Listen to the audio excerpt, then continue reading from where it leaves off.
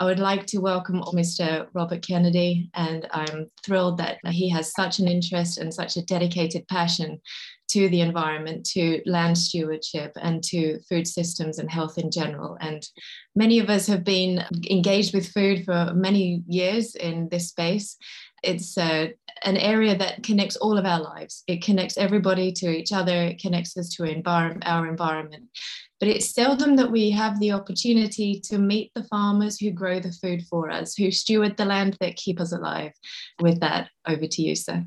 Oh, thank you very much, Elizabeth. And I'm really thrilled to be in the presence of so many amazing farmers today and leaders in healthy, wholesome agriculture and regenerative agriculture and good soils. I'll just tell you very briefly that I actually was a 4-H kid growing up. I began litigating against big agricultural interests. I probably have more lawsuits against the chicken industry, the poultry industry, industrial fat, poultry farming. But in the early 80s, Wendell Murphy, in particular against hogs, on hog production. And in the early 1980s, Wendell Murphy, who was a state senator in North Carolina, looked at what Frank Perdue and Bo Pilgrim and John Tyson had done to the chicken industry, where they put a million chicken farmers out of business in our country and began raising chickens in battery cages and big warehouses and tiny cages with dosing them with subtherapeutic antibiotics in cages where they couldn't even turn around or stand up straight, and hormones that caused them to literally lay their guts out over a short and miserable life. And they had all made themselves billionaires, those three men. And Murphy looked at that and said, I can do the same thing with hogs. And he was a senator at that time, and he passed 28 laws in the state of North Carolina that made it almost impossible to sue a factory farm. And at the same time, he went into partnership with Smithfield, which moved a 30,000 a day head hog slaughterhouse into North Carolina. And they dropped the price of hogs from 62 cents a pound to 2 cents a pound. And it cost a farmer 32 cents a pound at that time to raise a hog to kill weight. They put out of business every farmer in the state except for 11 or 1,800 factories, which, Murphy left the Senate, invented this thing called a Murphy 1100, which is a warehouse for hogs. And 80% of those 1,800 hog farmers that were left were either contracted to or owned outright by Smithfield. The farmers who ran them were allegedly family farmers, but they had no say over any decision that happened in the way they managed their farms. And they had to mortgage their farms to buy the Murphy 1,100 warehouses. And those cost $120,000 to $250,000 a piece. And they only got 5-year contracts from Smithfield, which allowed Smithfield to renegotiate in 5 years. And at this point, there's nothing else that can be done with that farm except for the hog. They were indentured servants on their own land. They were, literally serfs. They were not family farmers anymore. If you think of a family farmer as somebody who makes decisions about their property, they weren't doing that. And by dropping the price so precipitously, they forced all the other big hog producing states like Iowa to adopt the same model. Nobody wanted to do it. And as you know, hog produces 10 times the amount of fecal waste by weight as a human being. So you have a hog farm with 100,000 animals, or 1 million animals, like the Circle 4, the one in Utah and Smithfield, Utah, that produces the same amount of waste as 10 million human beings, so more than New York City. New York City has 14 sewage treatment plants to treat that waste, and each one of them cost a couple $2 billion. But Smithfield never had to build those, and it just dumps the waste into the environment, onto the fields, into the water, and that's a subsidy. And they survive on subsidized grain, so the whole thing is topsy-turvy. And I watched it happen. I watched the whole thing happen from beginning to end. And I, did whistle-stop tours with the farmers' union all over Iowa and Nebraska. And as they were moving it, I went to Alberta, warned the farmers up there what was coming their way. And I ultimately went to Poland and debated the head of Smithfield Foods in front of the Polish parliament. And I was sued in Poland by Smithfield for libel. And what I didn't understand is that in our country, I said the same thing in Poland that I said it 100 times in this country. They had people following me.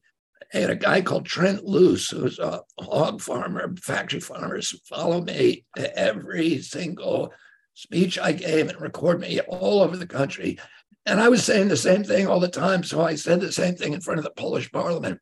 And they filed a criminal case against me. In this country, truth is a defense to libel, but in Poland, it isn't. So if you just say something bad about a corporation, they have a defamation case and it's criminal. They put you in jail. Well, I had to flee Poland. I couldn't go back for about 10 years until the statute of limitations ran on that. But anyway, that's part of my tall tale with the farmers. I'm so happy to be here at the other end of the spectrum with all of you who are actually, creating real food and healthy food and wholesome communities that all of us can be proud of. So I'll shut up and start listening. You're amazing. I remember, Mr. Kennedy, when we first met was in Congress at the screening of the documentary Pig Business. We had an absolutely incredible panel there of farmers, and your stories are extraordinary and your life experience. Thank you. I would like to welcome Ben Dobson. Ben, would you introduce yourself? Good evening, Mr. Kennedy. It's an honor to join you tonight. My name is Ben Dobson. I come from New York's Hudson Valley. You've already had a pretty profound impact up there. I'm a farmer, the founder of Hudson Carbon, and I serve on the steering committee of Regeneration International. And for the last 20 years, I've grown and sold organic and natural foods and researched the impact of regenerative organics or systems on ecosystems and the climate. I've come to believe that the American landscape, shorelines, and waterways are really the most critical element to an American revival and the survival of all the life in our environment.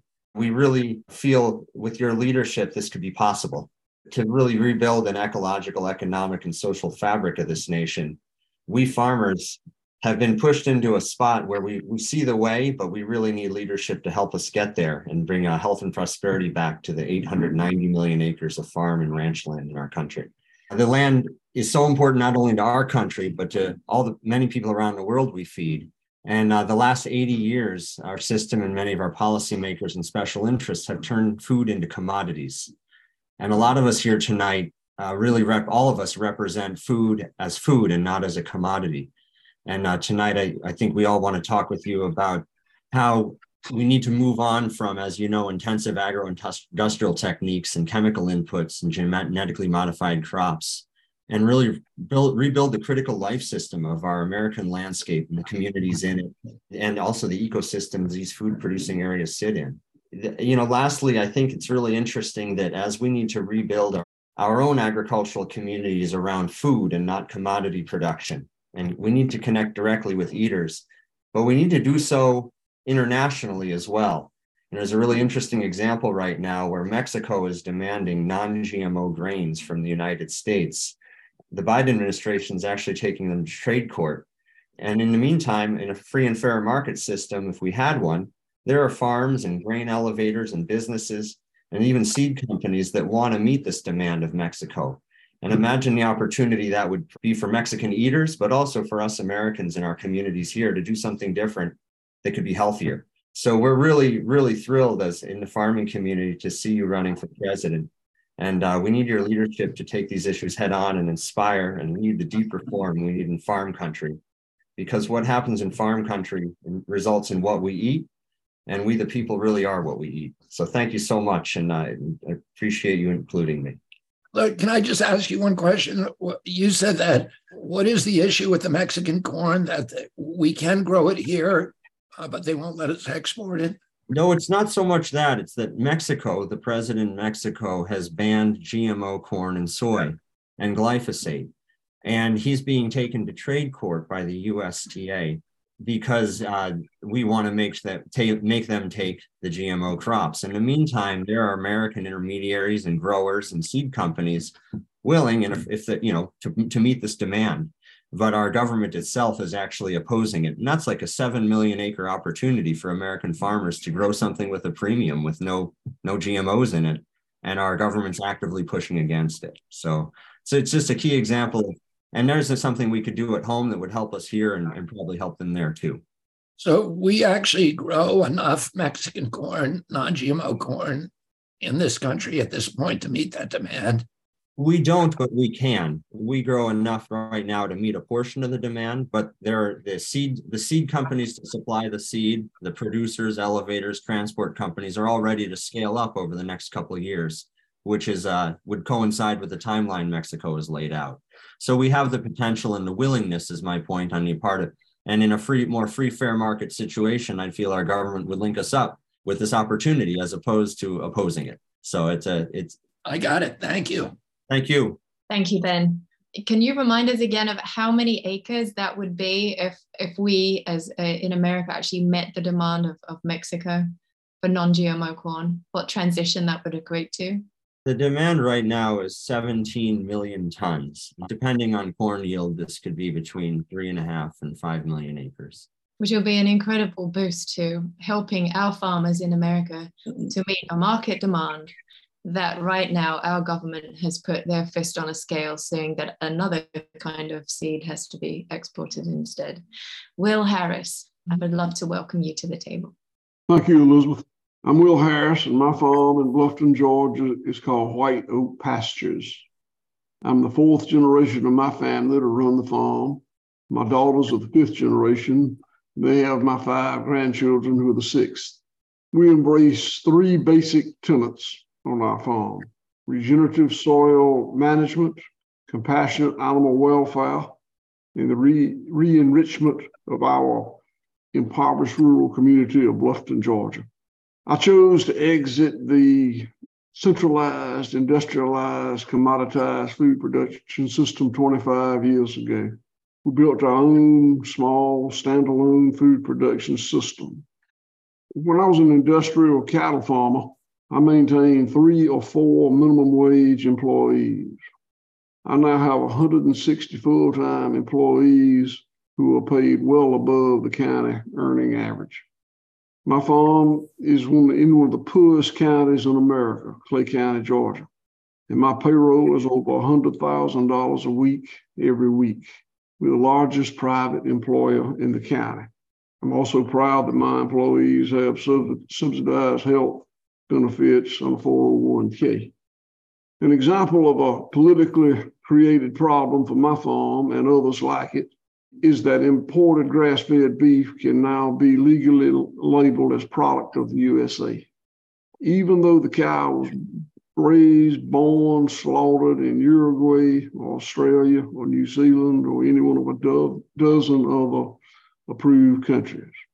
I believe that this legal perspective misleads American consumers, and it's just plain wrong. I hope you do too, Mr. Kennedy. Thank you for having me on here tonight. I absolutely do, and I will fix that as fast as I can if I get in there. I hope you'll come visit me at the White House and make sure I do that quickly. Thank you.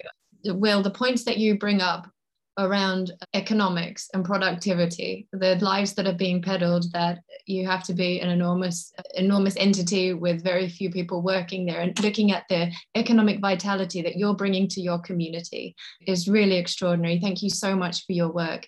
And I would like to introduce Kerry Hofschneider, and Kerry's going to share with us a little bit more of a view on really what the rural communities are experiencing, in contrast to perhaps the incredible experience that Will Harris's community is. Thank you so much. It's an honor to be on this. I am really encouraged by the farmers speaking to my area of the country. I'm from York County, Nebraska. I'm a descendant of homesteaders on a farm that is a descendant of homesteaders. And my focus is with the Graze Master Group, is a creation that a friend of mine and a group of close friends started about 10 years ago. And I would like to talk about education and the social ills I'm seeing, and also the hope in rural that I am seeing.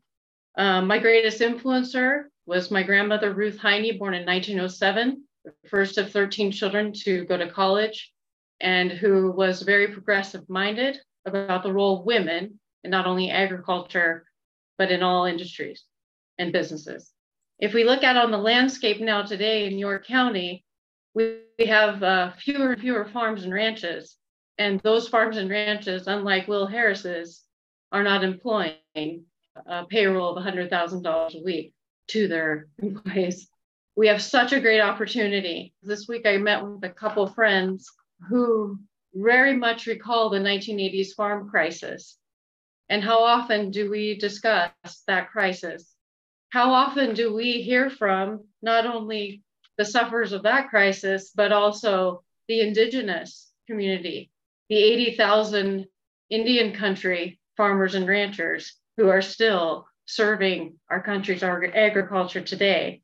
The Grazemaster Group has partners of all political parties, all backgrounds. Among them, of our friends, are the Pawnee Seed Preservation Project, Deb Echohawk, the keeper of the Pawnee seeds. We are proud to partner with them. We are also proud of our urban neighbors because we all eat and we need everyone at the table. We have industries, businesses, members like Ward Laboratories, Dr. Ray Ward, his wife Jolene, who started in a garage in the 1980s.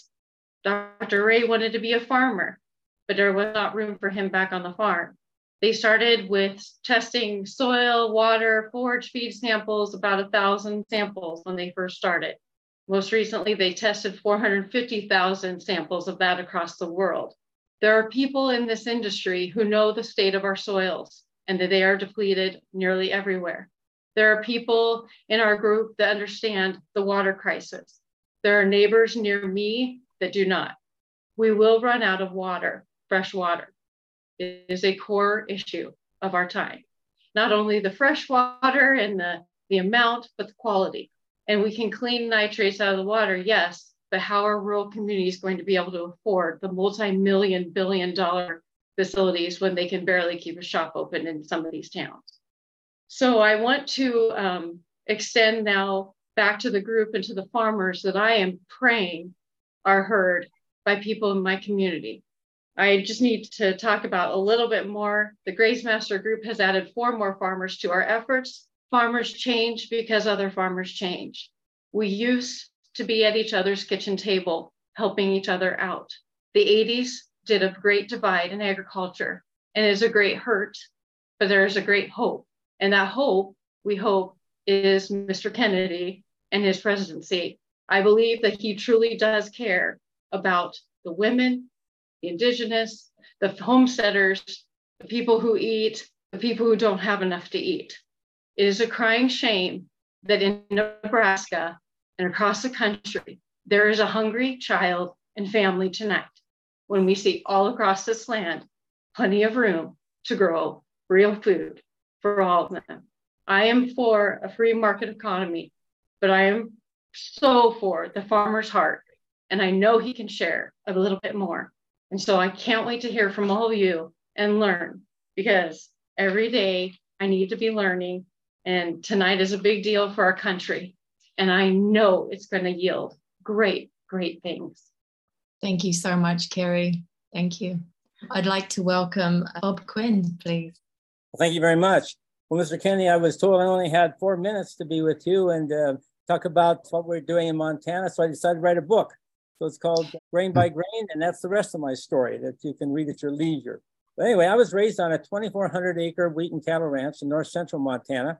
After 10 years of college, I returned home to our farm as many of my neighbors were leaving and going broke. In those days, the cost of our inputs often exceeded the value of what we grew in our crops. So we had to have an operating note with the bank, but it increased nearly year by year, and soon we were not able to pay it off before we had to renew it for the next year. My banker informed me that this was not going to be able to continue, and we too would soon be going broke. I've been selling some wheat to whole grain bakers in California. One day, one of our biggest customers called me and asked for organic wheat. That was not too easy to find in 1984, but I was able to find some. I was quite skeptical of organic at the time, but after visiting organic farms and hearing organic farmers tell their stories, I decided to try it myself. I started with an experiment of 20 acres, comparing winter wheat grown on field that had been in alfalfa for a few years, so the soil was high in nitrogen, to an adjoining field that used chemical fertilizers and herbicides. Both fields produced nearly the same yield and were high protein. We had reduced the inputs on our farm and the organic field by 2/3 and increased the value of our wheat by 50% because it was now certified organic. The next year, 15% of our farm was organic. It was 1988, a year of drought and grasshoppers. We sprayed our chemical fields with malathion, which killed everything in just a few hours. But after a week or so, the malathion had dissipated and new grasshoppers invaded. It was already a poor crop, and we couldn't afford to spray it again. And at harvest time, the field was loaded with grasshoppers. I spread wheat bran inoculated with a protozoa which killed grasshoppers around the edges of my organic fields. And as the grasshoppers ate that, they got sick, and then their friends came and ate them. It's just like politics in America today.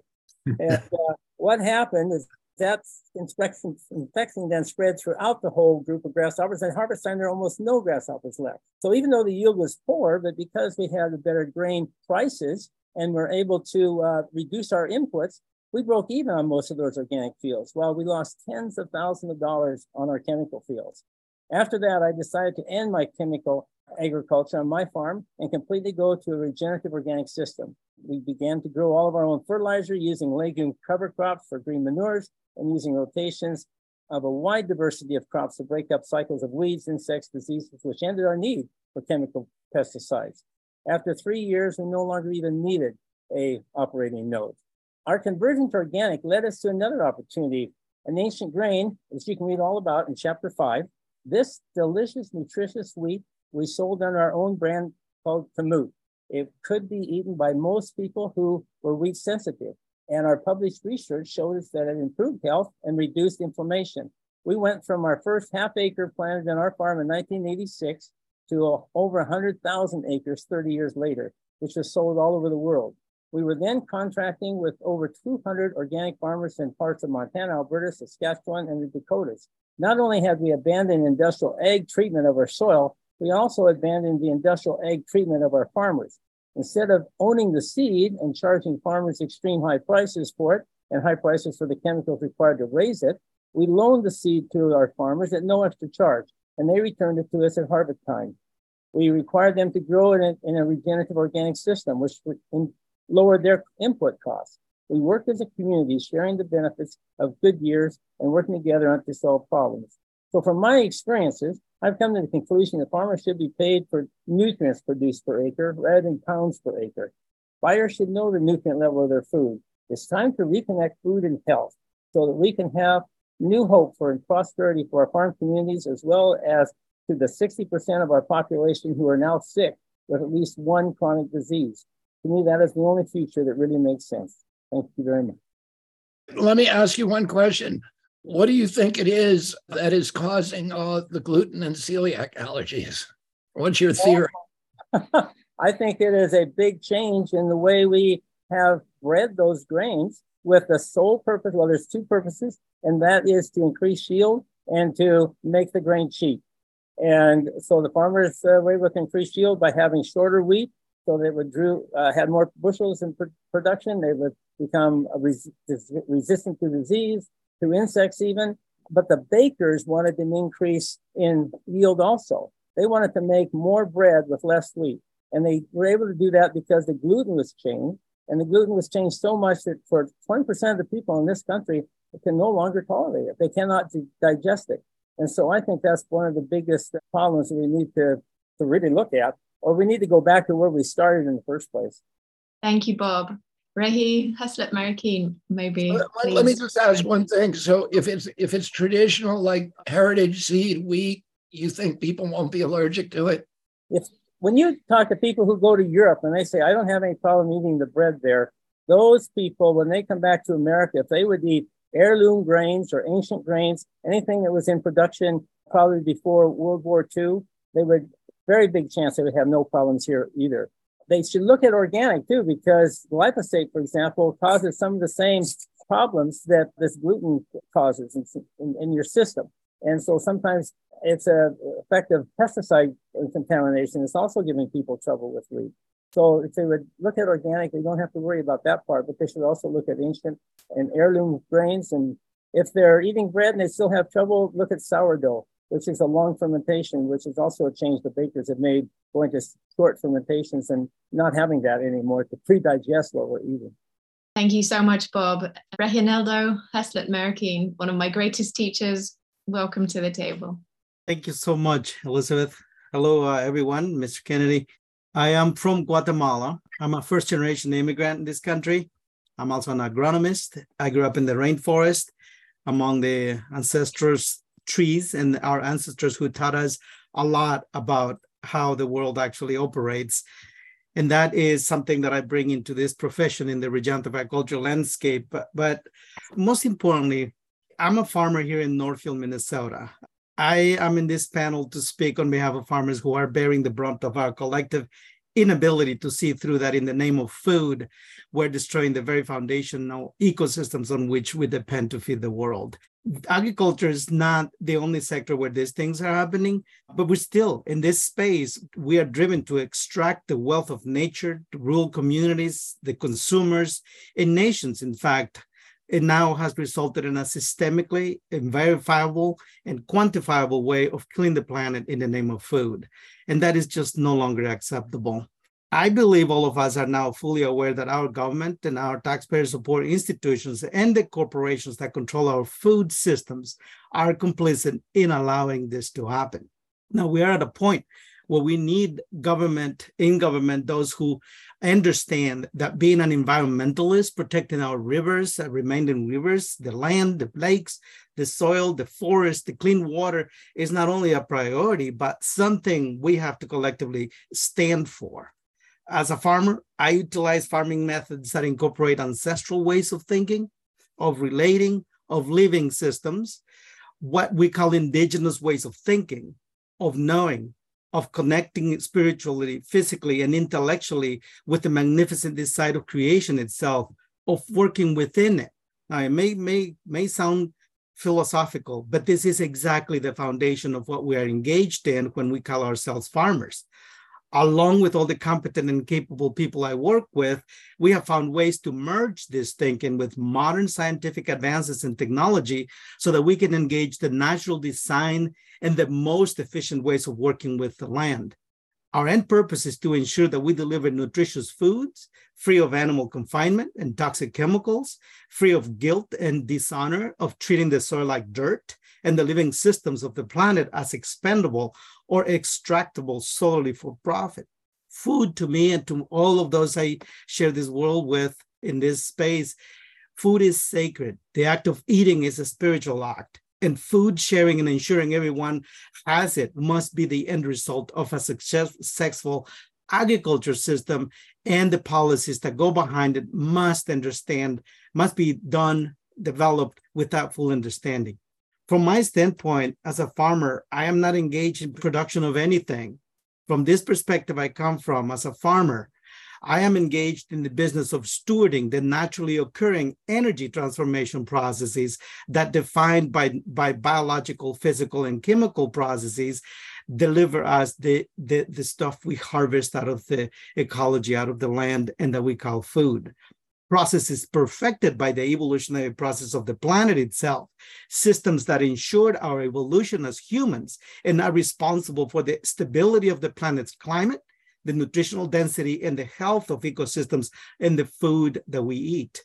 There is a sector of humanity that is in danger of extinction that I would like you to watch over, and that is government officials who are willing to codify it into a way of living, government and corporate accountability, systems that incorporate the fact that we have no right to steal the right of future generations to feed themselves or the right to poison current generations and destroy the planetary living systems in the name of food.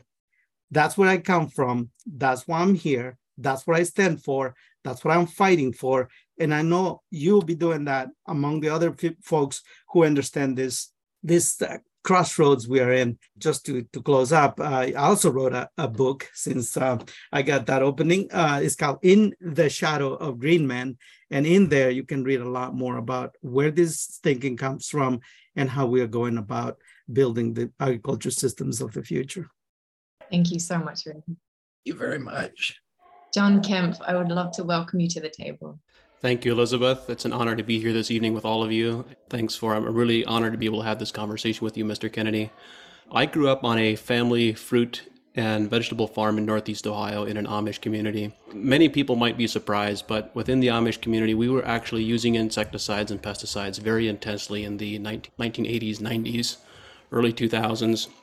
In the early 2000s, we had very severe crop loss. 2002, 3, and 4, we had 3 consecutive years that we had greater than 70% crop loss in spite of intense pesticide applications. It seemed the more intensely we applied pesticides, the worse the problems became.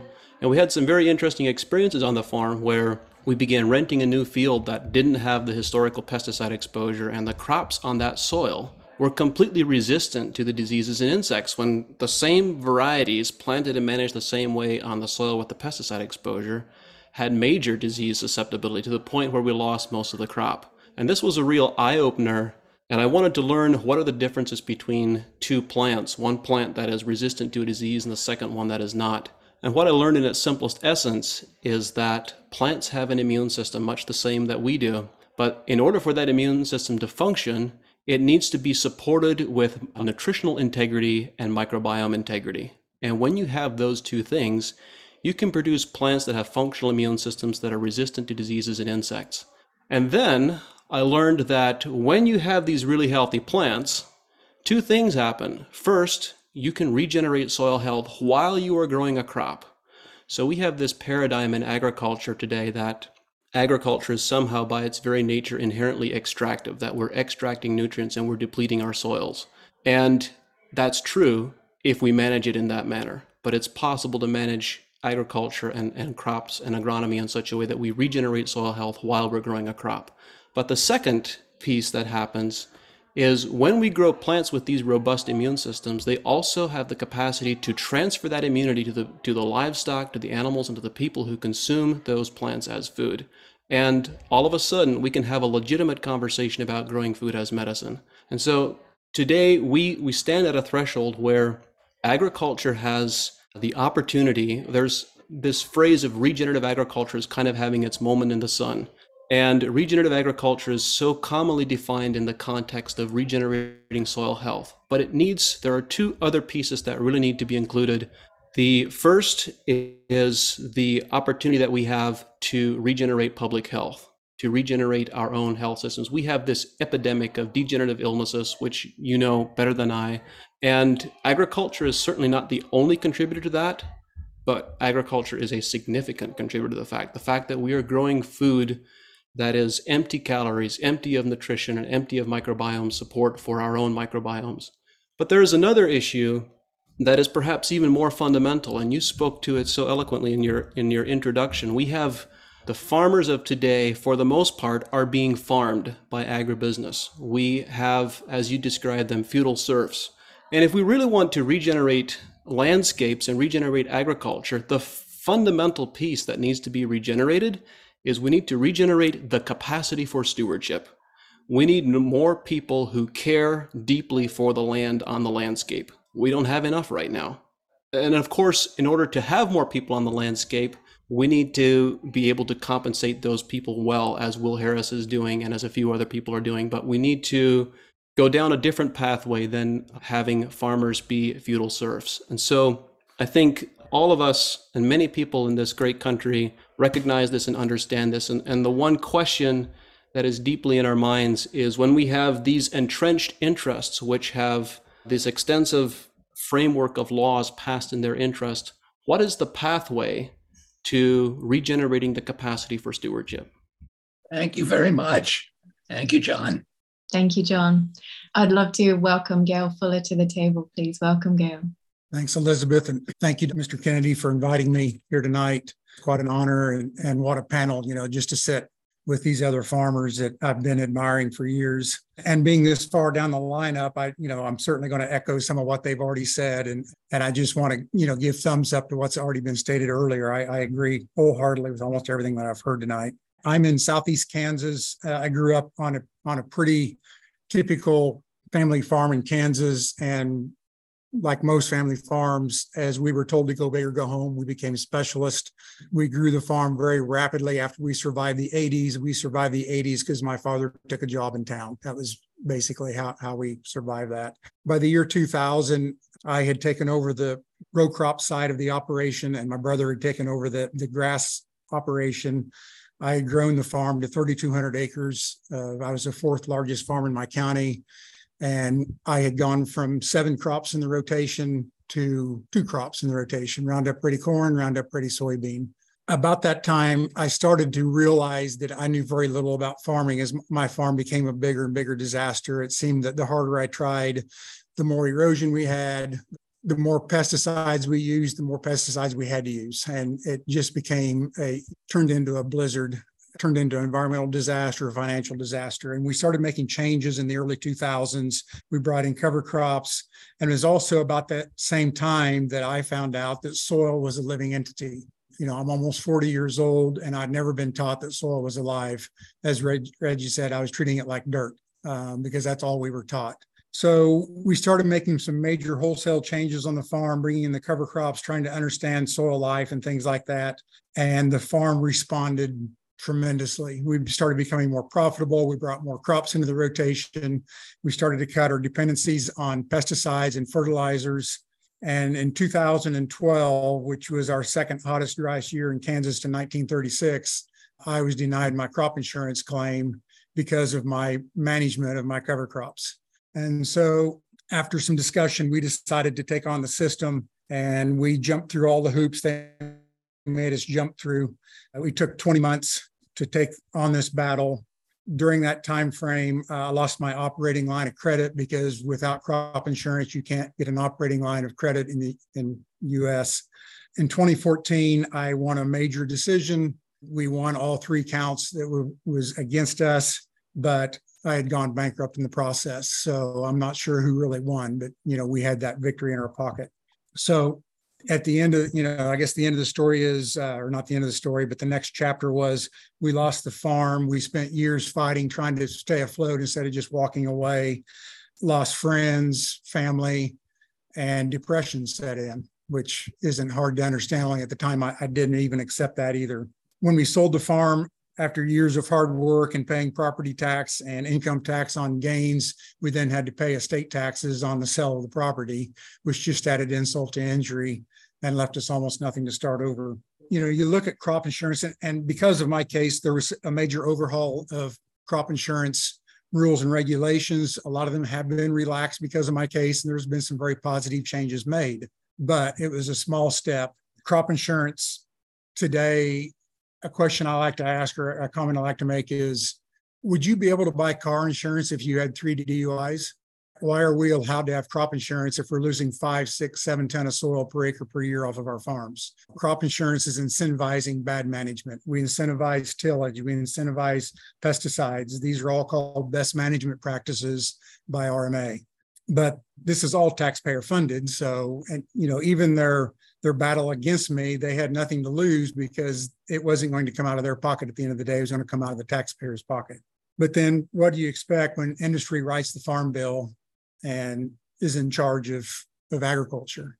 And, we've been told for years that we're supposed to feed the country or supposed to feed the world, and this is how we do it. But as Carrie alluded to, we're talking about feeding the world, which we aren't doing, by the way. And in Kansas, 1 in 4 kids tonight is food insecure. So feeding the world, we're not even feeding ourselves. And what we are feeding them is already been stated, is low nutrient quality, high toxic food-like substances. So Bob talked about his organic farm. Organic no-till there's more and more farmers all over the country doing organic no-till and at very large scale. This is something that we can do. It's very possible. Some of the things I would like to see, I think it's really all boils down to the monopolies that are controlling agriculture today. And I don't care what you want to talk about, whether it's beef, pork, or grain farming, the top 4 companies are controlling 60, 70, 80% of the income, whether it's seed, chemicals, processing, whatever. That makes it extremely difficult. I think it was someone was talking about I think it was Ben was talking about Mexico and the demand for non-GMO. I know many farmers that have walked away from GMO corn and soy, and their yields did not decrease, but their profit did go up because the seed was cheaper. The problem is it's much harder to find because the seed companies obviously make less money. So, finding quality non-GMO seed is very difficult to do. And besides, the monopolies controlling us, they're also controlling FDA, EPA, USDA, Congress, higher education, and even the ag lobby groups that claim to be working for farmers. They're controlled by industry. And along those lines, we get the silencing of scientists that has been going on for years, and that needs to stop, obviously. I think for me, the big question is going forward, we've got 100 plus years of policy of subsidies, starting pre-World War I with wheat. NRCS come along in the 30s because of the plowing of the prairie turned us into a dust bowl. And so we brought NRCS. And as my good friend Ray Archuleta likes to says, all the lakes, streams, and rivers in the USA are just full of conservation programs. That's all we've done. So what have we learned in the last 100 years, and are we going the right direction? I think we can do better. Have we improved food? Have we improved health? Have we improved water? Have we improved communities? Have we improved farmer welfare and quality of life? The majority of farmer income in Kansas is from subsidies. How do you feel when you're relying on the government to make a living? That's not what farmers are about. Farmers are, we're the greatest people on the planet, and that's what we want to be responsible for our own livelihoods. Gail, I'd like to thank you, and okay, gone over a little bit over time. Not trying to disrespect, but Wayne, I think, is going to be able to pick up on some of the points where you maybe you would be heading to. But Mr. Kennedy, did you have any reflective points on that? I'm very grateful for everything you said, and I actually would have liked to hear you go on for a while, because I like just hearing that.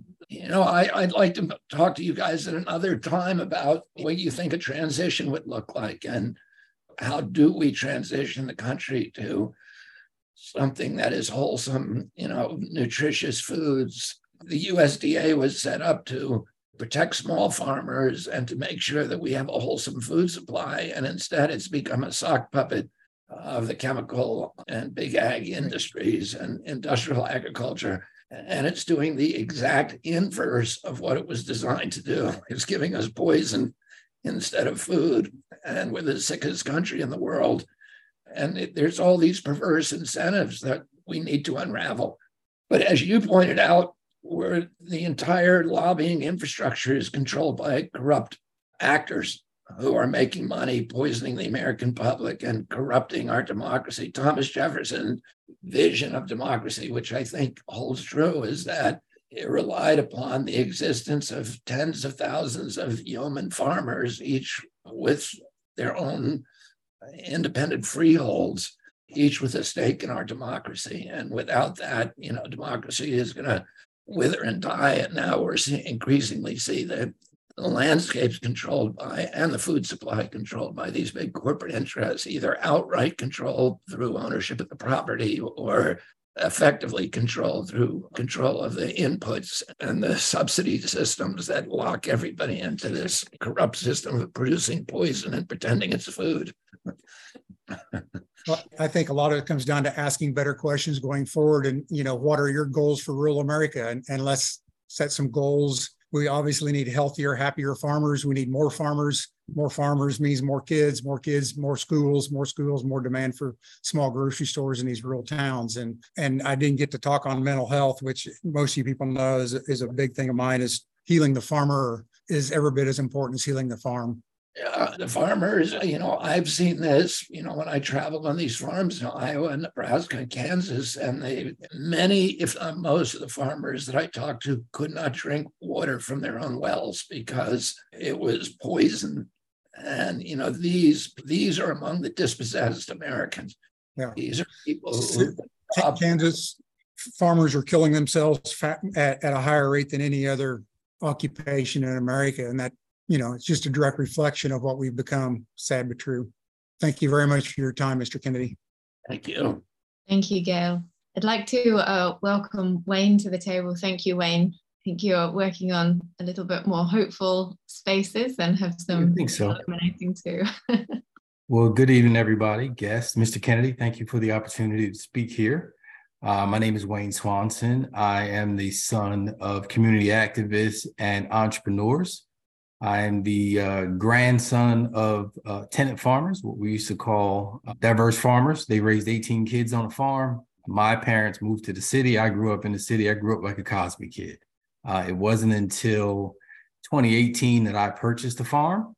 Had no intention of farming it. I just wanted a bigger yard. I had gardens and wanted chickens. And one day my dad, who grew up on the farm, showed up and said, man, we got fencing. We should get some cows. Got some cows, got some Georgia Piney Woods, their land-raised cow. And I followed those cows around for a couple of weeks, just watching what they ate. And I know the extension office thought I was crazy. I'd pull up the grass, take it in there and say, what's this? The cows like it. And they'd say, well, that's onions. They don't really want to eat that. You want to plant something else. And I said, nope, they like it. They look good. I want to plant this back. So I fell into having Piney Woods cows. And what I didn't have was me today. So, and I'm going to list off what I do, but my main goal is to be the help that I was looking for in 2008. So as a farmer, I own Swanson Family Farm. We sell direct grass-fed, grass-finished beef to consumer. We're not on any shelves or any menus. I work with a K-8 agricultural school. It's tri-focused. We are agricultural, art, and entertainment under the stewardship of Principal Patrick Muhammad. We teach kids to farm. We are solution-minded. We're not looking for anybody to give us anything or to send us in a direction. We know the direction. I'm also a consultant with the state, and we're coordinating African-American and farmers of color on the LFPA grant to get the small farmers into the food system. I'm also a consultant for new and emerging farmers. And one of the things that I help them do, or several of the things I help them do, is one, find revenue streams on their farm, but also to win their zip code. I think that it's important that we focus on the zip code. If everyone is trying to make it to the main market, we're going to flood that market and we're going to go home with a lot of waste. But if I can teach farmers to supplement their income, and how we scale is we'll take 6 months to 8 months, and I just want you to pay one bill on your farm. If your farm can pay for one bill with your off-farm job, but the farm, we can scale. But what we're doing now is we are training farmers on the administrative side. The farming is easy.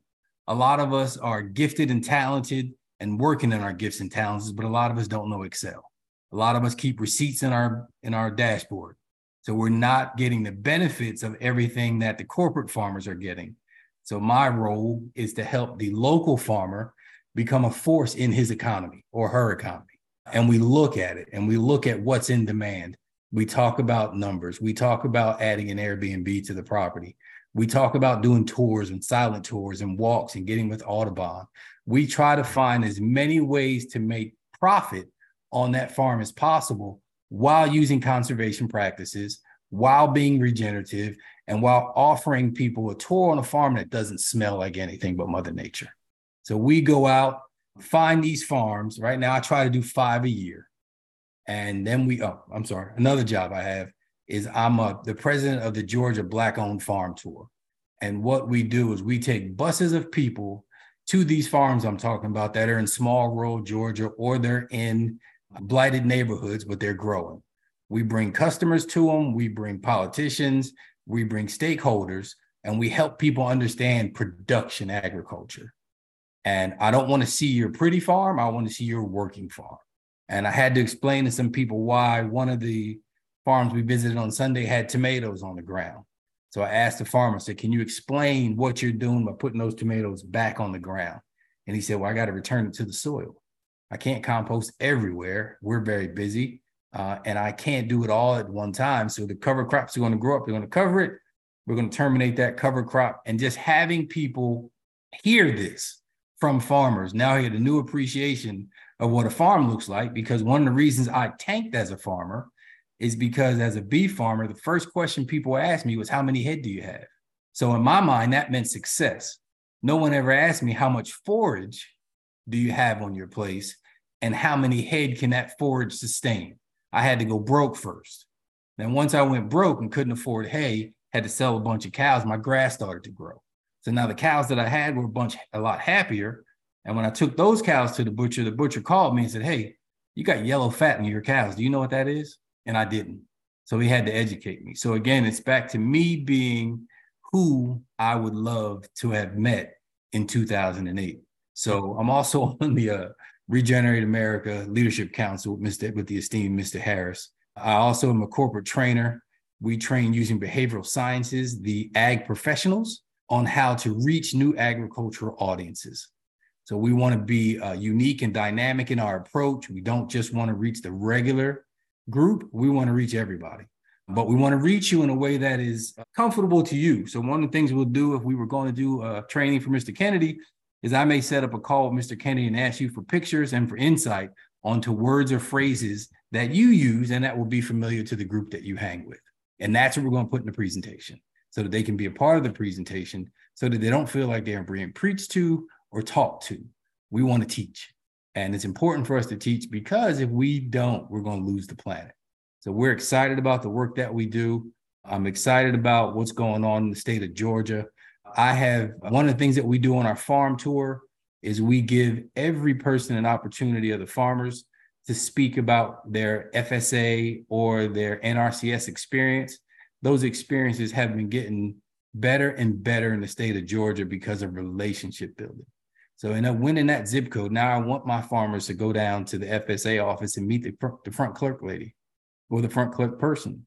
You don't necessarily have to go in there and ask for anything. Meet the clerk. Find out if her son plays baseball with your grandson. Talk about it. Make sure that we get back to creating relationships because a lot of the issue that we have, some of it is historic discrimination, but some of it is just relationship. I don't know you, so I can't recognize that your folder is on number 6. And maybe your folder needs to be on number 1. It's relationship. And I'm not saying that's the right way to do it, but this is the real world. And we try to have real world solutions. With that farm tour, we also pay every farmer $500 just for stepping foot on their farm. Whether we're there an hour or not, we're bringing customers and we pay them for us to get on the farm because I used to get my time wasted. People want to come to my farm to see the piney woods and see the rotational grazing that we were doing, but I didn't get paid. They just left me a bunch of Subway sandwiches. And then once I started to make money, and I'm not sure where this comes from, Mr. Kennedy, but why we think farmers have to struggle. I don't understand that. We don't have to struggle. One of the mottos that we have on our farm is less is more, and we can do more with less, especially my farmers who have off-farm jobs. And I'll give you an example of that. I had a client down in Brownwood, I just want to say we're am I close? The time. I just want to ask Mr. Kennedy, could you have an extra 5 or 10 minutes just so that I would like for Wayne to be able to finish, and then we have Judith, who's our final speaker, and she's was speaking on farm policy particularly, so I think feeds beautifully into what you're saying, Wayne. Sure. And the big takeaway I'd love if you were in office, Mr. Kennedy, I'll get right to it, is to have some parameters around who can apply for these grants, these large grants that are used to help farmers. And then I would love to hear if we can make people stick to what they wrote the original grant from versus changing it once they're get their reward or award so that they can pocket most of the money. And that I'll pause there so that other folks can have an opportunity to speak. Thank you, Wayne. Yep.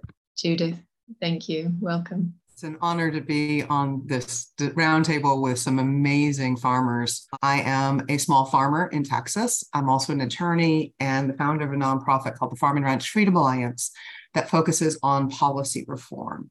Some of what I'm going to say is going to be pulling together pieces of what others have already said. We work to do policy with people from both parties, every end of the political spectrum. And that is both a really positive thing. We have opportunities with people from both parties. It stems in some ways, though, from a fundamental problem we have, which is that both parties for decades have promoted a get big or get out philosophy that, as the others have spoken to, have led to really control of our entire food system by a handful of companies.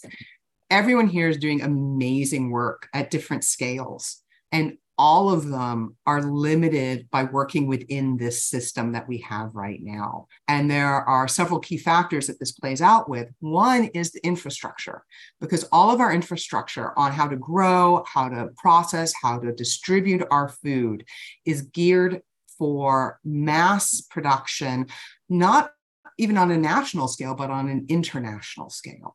The other key problem is that the regulations have been intentionally designed to support large-scale extractive agriculture, and therefore it affirmatively, actively burdens small farms and regenerative farms. So if we want this type of food and ag to become the norm, we have to rebuild our infrastructure. We have to change the regulations so that they are scale appropriate. And part of that is reining in the power of large corporations. And there's often a misunderstanding, and people think we can shop our way out of the problem. And buying from producers like us is vital, but we can't shop our way out of the problem. It takes policy reform. So I'm going to give a few examples of reforms that we're pushing for. There's a longer list that needs to happen, but these are some ones that are key for us. So one of them is something called the Prime Act, which would allow small farmers to use custom exempt processors to sell their meat. Now, these processors are regulated. They're just not regulated the same way that the mega meat packers are regulated, who are processing hundreds of animals every hour. Those big meat packers hate the Prime Act. They claim it's because of food safety, but these small processors have a better track record for food safety than most of the large meat packers. What it's really about is the question of market opportunities for small farmers. The big operations don't want market share going to small farmers. They don't even want Americans to know where their meat comes from. Most people don't realize that the meat that they're buying in the grocery stores that have the USDA label on it, a lot of it's coming from Mexico or Brazil. It's not, or Australia or any one of half a dozen other countries. We need country of origin labeling for meat so that consumers can choose to buy from American producers. There's a bill called the Fairness for Small-Scale Farmers and Ranchers Act that includes country of origin labeling, along with multiple provisions to address corporate consolidation and rebuild our regional infrastructure. Ironically, at the same time that the big meat packers are saying, hey, we can't have country of origin labeling, it's too hard to tell people what country their meat comes from. At the exact same time, they're pushing to require farmers to put electronic tags on every cow so that supposedly we can track the movements of every single cow in this country. The purpose behind that is to promote international trade and deal with trade barriers while they move the financial burden, the cost of it, onto the farmers and ranchers. And this is their pattern. So we see this, let's put the cost on the farmers and ranchers with something called the checkoff program, where farmers actually pay a tax on everything they sell within these checkoff programs to fund advertising campaigns. Those advertising campaigns help the bottom line of the companies that are selling the meat and grain products. They don't help the small farmers who actually raised, or actually the farmers of any scale, who raised those products, but are paying for the checkoff. So there's another bill, the Opportunities for Fairness in Farming Act, that would reform the checkoff programs. Because one of the things to add insult to injury is a lot of that checkoff money goes to nonprofits. Someone else referenced this. There are a lot of these nonprofits that represent agribusiness interests and actually lobby against many of these same reforms that farmers like us want to see. The reforms I've mentioned, the bills I've mentioned, are coming from both Democrats and Republicans. But because there's so many powerful corporate interests behind the status quo, we need a lot more people speaking up for the policy reform that enables farmers that are already doing this, like myself and the other farmers tonight, and thousands more who are interested in better ways to farm, in ways to husband their soils, to steward the ecosystems they want to. They just don't have realistic options because of the way our system is set up. With policy reforms like this and others, there's not a simple silver bullet to change this system, but we can have policy reform that creates something where the value isn't just how much shareholders make. It's resiliency and human health and long-term food security through farmer prosperity. So thank you very much for the opportunity to speak tonight. Thank you so much, Judith. You are always so welcome to every panel and every room that there is in Congress. I absolutely have adored working with you over the years. Your clarity and your vision for agriculture moving forward. I really welcome all of your guidance and advice, and thank you for being here. Mr. Kennedy, our guests have completed their presentations to you. I don't know whether you have anything else you would like to ask or share. Perhaps towards the end, maybe Rehi could close with a mindful prayer for the land. I would appreciate that, but forward to your comments. I'm very grateful for all the wonderful things I learned from this incredible group of farmers, and I'm going to consider you my brain trust as I continue to work on this issue. And if I get into the White House, God willing, I'm going to try everything in my power to wrest USDA away from corporate agriculture and the chemical industry and start making food, start allowing farmers, incentivizing farmers to make food in this country again. Thank you so much, Rehi. Thanks. And it's been a day of growth today, mentally and spiritually. And intellectually, I feel very pleased with where this is going, and good luck with the campaign and all these other amazing things that you will keep doing. But I want us to depart with a clear understanding of who we are. And at least from my perspective, this is who I am. I am simply an expression of the energy of the universe with which I am interwoven. I'm indigenous to the planet. I'm a carbon life form. I come from the people of the corn, the ancestral corn that knows how to fix nitrogen and to survive and evolve. That I owe my existence to. As an expression of energy of this planet, I'm blessed to have had this day, this moment, to share with you and with everybody who's listening. And I hope that we'll walk away understanding this interwovenness with the living systems of the planet, and that we'll go and not think the same again when we talk about food, about the fact that what we do on to the ecosystems, we do on to the things that grow there, to the living systems, and what we do unto them, we do unto us, because we are the reflection of that energy in the never-ending cycles of the planet's ability to support life.